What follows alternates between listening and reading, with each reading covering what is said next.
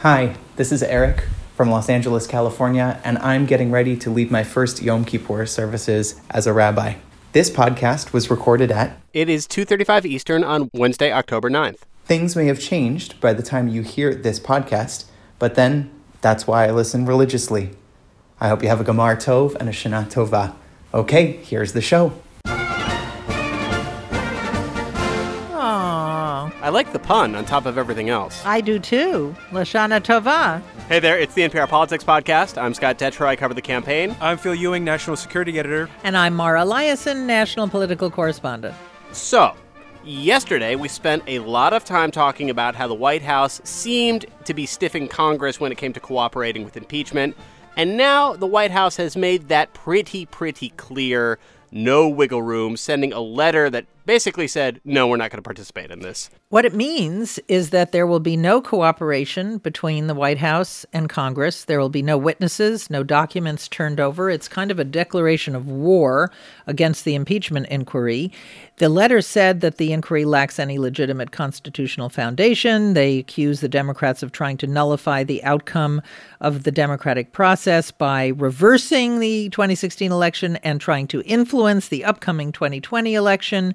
And they also said in their most high-minded argument that if they did cooperate, it would do lasting damage to the executive branch, to their institution, and the separation of powers. And after the White House released this letter, the Speaker of the House, Nancy Pelosi, issued her own response saying that she and Democrats will consider the lack of cooperation by the administration with these documents and witnesses if it continues to be evidence of obstruction, which could be its own article of impeachment if we reach that point in this process. Phil, the White House for a while now has been pretty dismissive of congressional oversight. I think that's probably an understatement. But this total non-cooperation, this seems like a shift even from how they approached the Russia investigations. It is with an asterisk. During the Russia investigation, the questions were being asked mostly by people within the administration, Justice Department and FBI investigators working for the special counsel, Robert Mueller.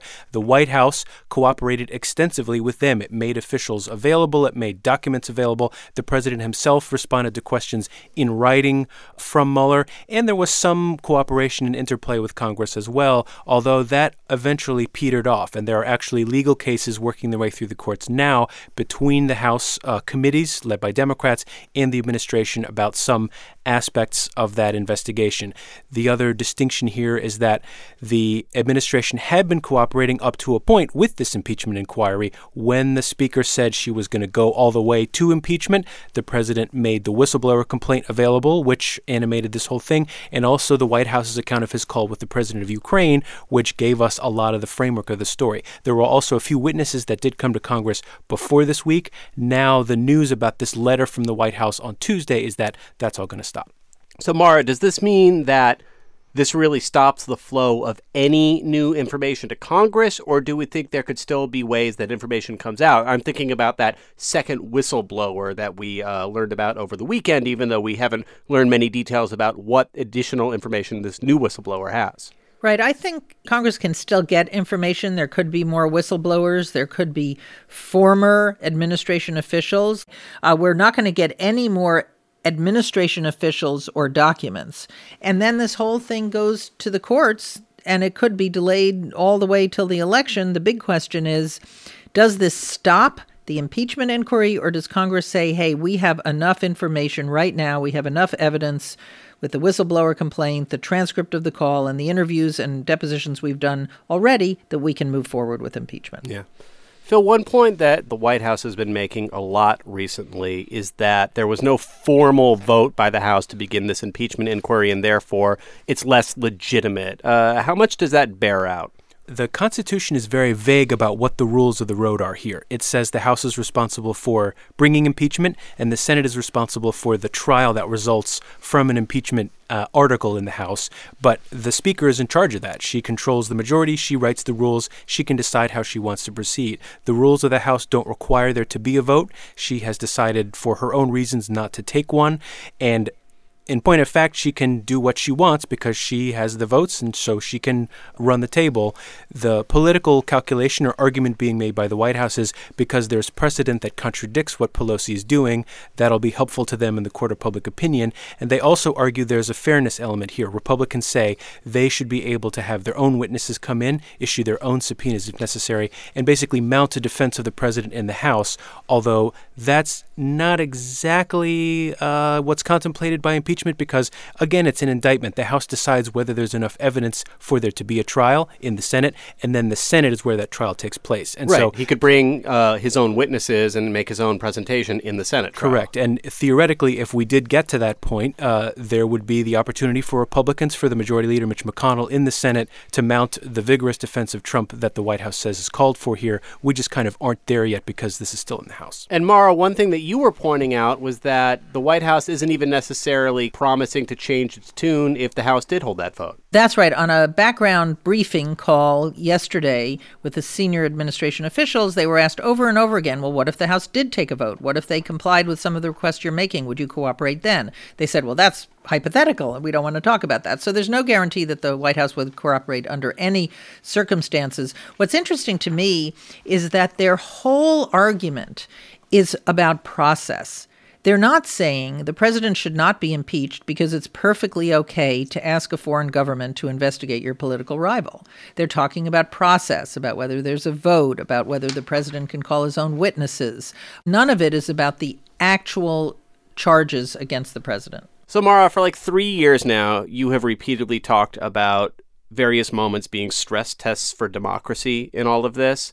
How big of a deal is this letter, this promise to not cooperate at all with Congress in that lens? Well, I think it is a stress test for democratic institutions because it's a huge separation of powers battle. And both sides have been explaining their stances as something they have to do to preserve their institution. The Article 1 institution, Congress, says if we don't do this, we'll be undermining the power of Congress to be a check and balance on the executive branch, which is what the framers intended. The White House is saying if we cooperate, we'll be undermining the executive branch. And if the White House prevails here, then it will be established that Congress doesn't really have any authority or oversight over the executive branch. So that's kind of the big battle here. But we also know that there's always politics, and the White House is making a political calculation, and they're willing to pay the price of being seen as perhaps having something to hide. And that's a good point, because if you go back to what we initially learned about all of this, I feel like almost every new piece of information that has come out has really made the situation look worse for the White House. Right. All right, we've got more to talk about, but we're going to take a quick break first. Support for this podcast and the following message come from the Annie E. Casey Foundation, developing solutions to support strong families and communities to help ensure a brighter future for America's children. More information is available at aecf.org. I'm Meghna Chakrabarti, one of the hosts of On Point, the NPR show that takes you behind the headlines. We've done a deep dive series on education, and all episodes are available to binge now. Listen to On Point now on NPR One or wherever you get your podcasts. Okay, we are back, and yesterday we talked a lot about how Democrats have been warning that obstruction could lead to its own impeachment count. How much more likely do we think that is after this letter from the White House? The House Speaker responded to the president's letter by saying, look, if you don't cooperate and give us the witnesses and the information that we want, we reserve the right to consider that evidence that you, President Trump, and your administration are obstructing our ability to find out what we need to know to do our investigation. And the calculation being made by the president and the White House is, let the Democrats impeach me. Let this go to the Senate. The president himself said, we'll take it to the Senate and we'll win. So the one thing I'm wondering about here is timing, because Congress can challenge the White House resisting subpoenas and things like that, but that takes time, and this is something that is on the clock because of that whole, presidential election that's about to happen, because of the fact that there's a year and some change left in the president's term. Like, is there enough time for this to go to the Supreme Court and back and still have an impeachment inquiry? Well, it may be not if you want to get this all wrapped up by the beginning of 2020 before anybody votes in a primary. We don't know if Democrats feel they are dependent on a resolution in the courts for this to go forward. Maybe they feel he's obstructing. That's another article of impeachment. we have the information we need to move ahead now without waiting for a protracted court battle. We don't know. We've heard members of Congress talk about how expeditiously they want to get this over with by Christmas time or by the beginning of the next year. That's because, presumably, they don't want to be litigating this in 2020, as Scott, you said, in the teeth of the 2020 presidential election, where they want that to be the focus of their messaging. So Pelosi could wave this off on her own. She could pull the brakes and stop this and figure out some way to get it some other place. Feels like a pretty drastic move at this point, though. There would be blowback to that. There's no question about that. She would pay a price with her most liberal members. Republicans would make that the focus of attacks for weeks and months.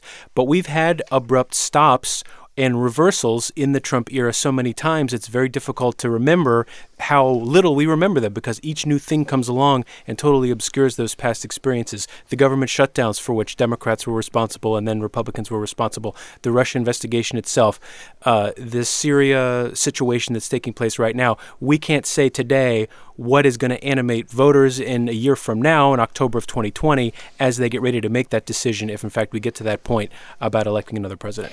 I can't. Phil is so right on that. I mean, we keep on forgetting that every 2 months we're in a completely different place, obsessed about a completely different thing.